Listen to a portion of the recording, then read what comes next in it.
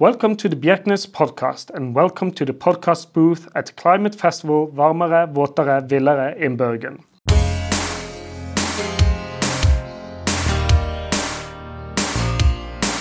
I am Ingjerd Pilskog and the host for this episode. With me today in the booth I have Rachel Sanders, a postdoctoral fellow at the Bjerknes Center and Norse Research. Rachel, welcome. Thank you very much. I understand that you are here today to join the session Around the World with Climate Science, and I ought to talk about the breathing ocean.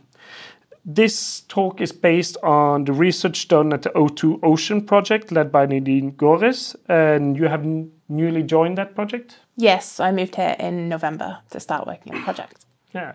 So how did you find the winter? It wasn't the best time to move to Bergen, I think. It rained a lot and it was very dark. It was a bit of a shock, but It's much nicer now. Totally understand that. So before we go into the project and the research you're going to do there, who are you and how did you end up here?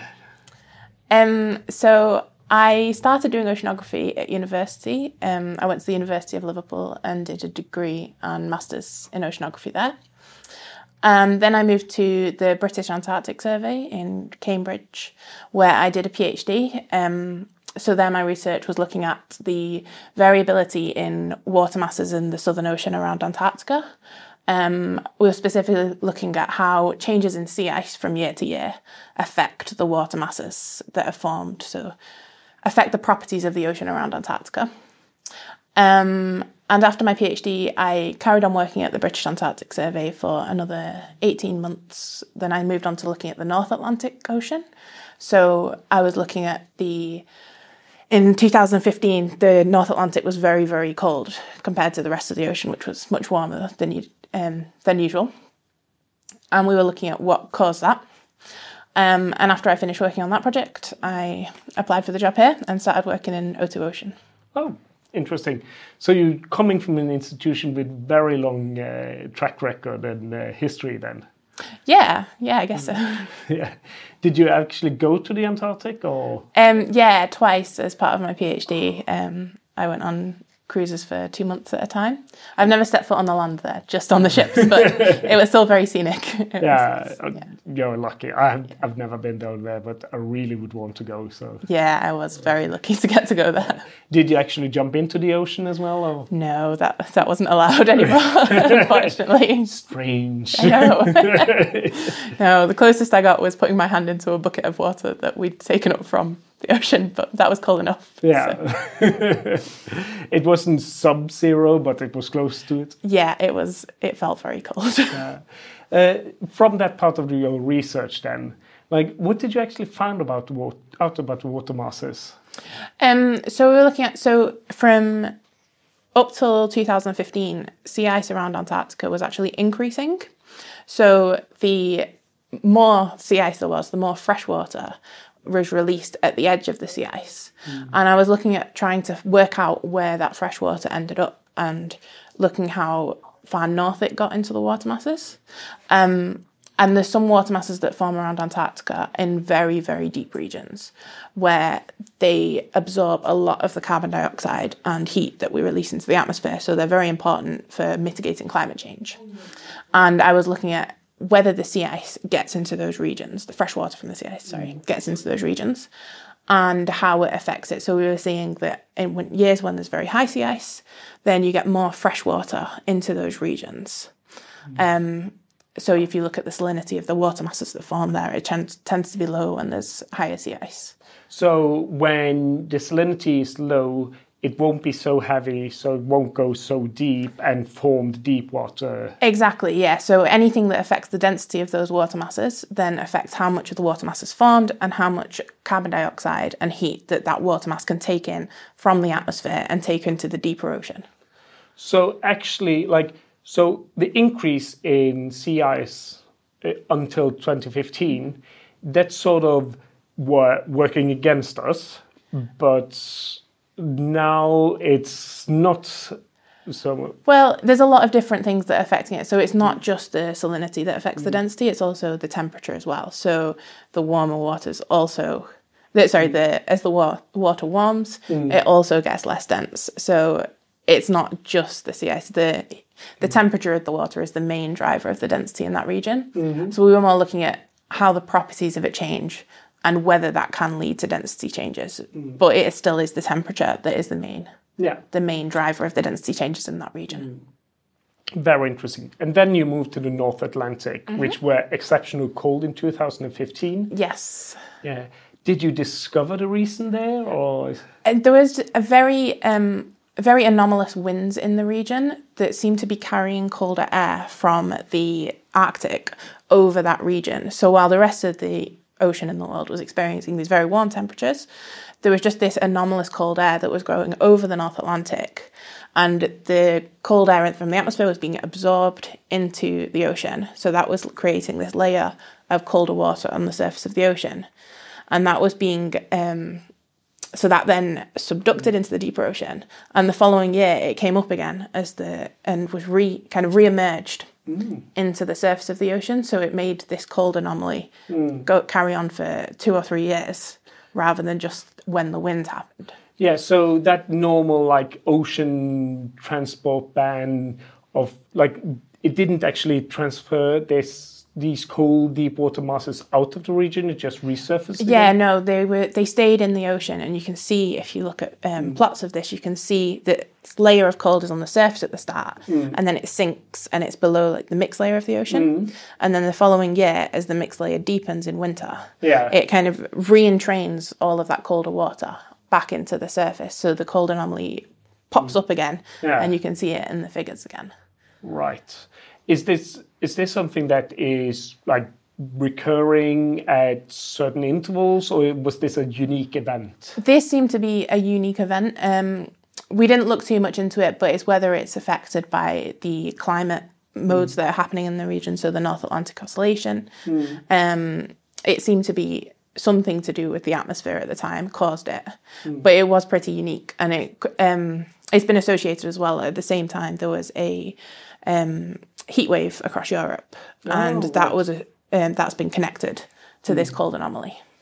Yeah, so warmer weather over mainland Europe caused this colder ocean in the North Atlantic. No, the other way round. Oh, the other way round. So they think. So I'm not an expert in this, so I was looking at the ocean only. But from what I read, the cold anomaly then caused the circulation patterns in the atmosphere to change. Right. So then there was warmer weather across Europe in that.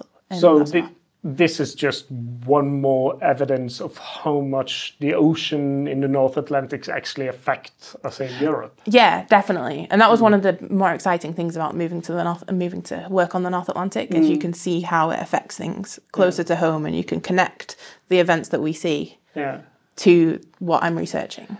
But you said this was a unique event. Is this something that we could predict happening more in the future? And I'm not really sure. So one of the things that was unique about this event is it didn't show up in some climate models, so we didn't predict it. So that was one of the reasons that people like to research it, to see what caused it and what processes were missing in those climate models. So I guess the more research we do and the more we understand what causes these anomalous events, the more information we have to put into the models to be able to forecast these things in the future. Yeah, very interesting. And now this work led you here to Bergen and the O2 Ocean project. Yes. Yeah. What's the main research goal of this project? So the total oxygen in the ocean has been decreasing now for about just over 50 years, and it's decreased by about 2% globally. But the models looking at this haven't seen the same increase, so they're underestimating the increase. So the project is looking at what is causing the changes in oxygen, what processes are driving these changes in oxygen, and so we can better understand them, again, to be able to put them into the models, to be able to better predict the future changes in oxygen with climate change. With oxygen, it's vital for the life and so on. So I guess primary production in the ocean will affect this. The temperature probably And like, how could you give a short version how this is connected? Yeah, so there's a lot of different processes that are affecting the oxygen change. And this is what I'm looking at the moment, is to try and understand which processes are causing how much of the change. So the main, I guess the most direct process is that as water gets warmer, it can absorb less oxygen from the atmosphere because it's less it can take up less gases. Warmer water can hold less gas. So it absorbs less oxygen across the surface of the ocean from the atmosphere. So that's one problem. Then another one is that as the water warms, it becomes more stratified, so there's less mixing of the water masses.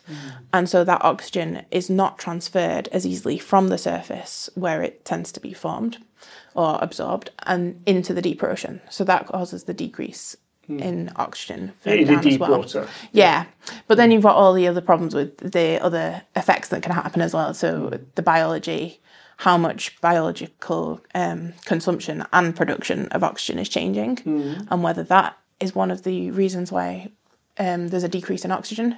So that's a lot of the project is trying to understand the difference, how much these different processes are having an effect.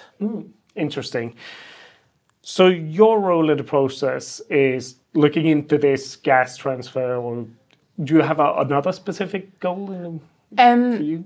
So we're getting all the observations, and at the moment we're looking at the Atlantic Ocean, but hoping to move that more globally. And we're just trying to quantify how much of the oxygen change from year to year is down to each of the processes. So we're separating the change in oxygen into the change in the flux across the surface and the change in the redistribution of the water within the ocean and how the circulation is affecting the oxygen, and the biological changes. So we're trying to come up with a method that quantifies this change so we can understand what processes are most important. So what makes you excited about being part of this project? It's the first time I've done anything that looks directly at trends due to climate change. So it's in the past I've looked at specific events or year-to-year change, but this is the first time looking at the actual trend over time that is specifically due to climate change, which is very interesting. And also, like you said, the oxygen is so important for animals, and it is something that people understand is important. So it's nice to be able to directly join the work that we're doing to its effects and to see why it's important. Interesting.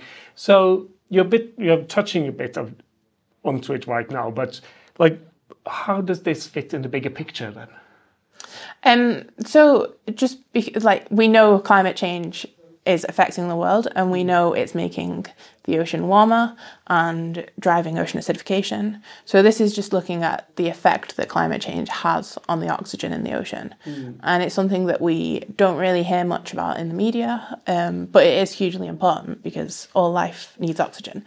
So we need to know in future how oxygen is going to change, especially in different regions, because it changes more in some regions than other regions. And if you get regions where certain animals can no longer survive, then that's going to be hugely impact. That's going to hugely impact us as humans as well. So, like, could you now say a bit like which regions will be worst impacted and which won't be impacted that much? I've not looked much into that yet. So it tends, I think, because there's other things that affect oxygen as well. So it tends to be coastal areas that are most affected because of other processes that are happening at the same time. So fertilizers through farming can get into the ocean and change the oxygen content. So coastal areas tend to be the most impacted, but it's generally the surface of the ocean that we're seeing the biggest change in the oxygen globally, because it's the surface where where the oxygen is absorbed from the atmosphere. Right. Okay. So this is very serious matter that you're going to look into. So, what makes you worried about the future? I guess the same as everyone, that climate change and whether it's taken seriously or not. yeah, as much as it's interesting looking at trends due to climate change, it is quite scary as well. And the problem with oxygen as well, even if we stop all emissions of carbon dioxide today, the changes in oxygen will continue for many years because of all the effects that it's already had, that climate change has already had on the ocean. Yeah. So it's not just as straightforward as we stop global emissions and then everything is back to normal. So it would take a long time to because the change ocean is very slow in sort of processing the signals. Exactly, yeah, and we've been affecting it for so many years already. Yeah. That, so yeah, it can be scary to think about too much. Yeah. To end on a bit better note then, what makes you hopeful about the future? I think the fact that everyone talks about climate change now, that we're at a festival that is just talking about the climate, and that with every generation, the younger people care more and more about the climate and make sure that politicians are talking about it, that everyone is talking about the climate, and people want to do something to change it. People recognise that it's a problem and want to change. Well, thank you for joining me. I've learned a lot and get a lot to think about. So thank you for joining me here in the booth. Thank you for having me. Yeah. So good luck with your talk later today and good luck with your research. Thanks very much.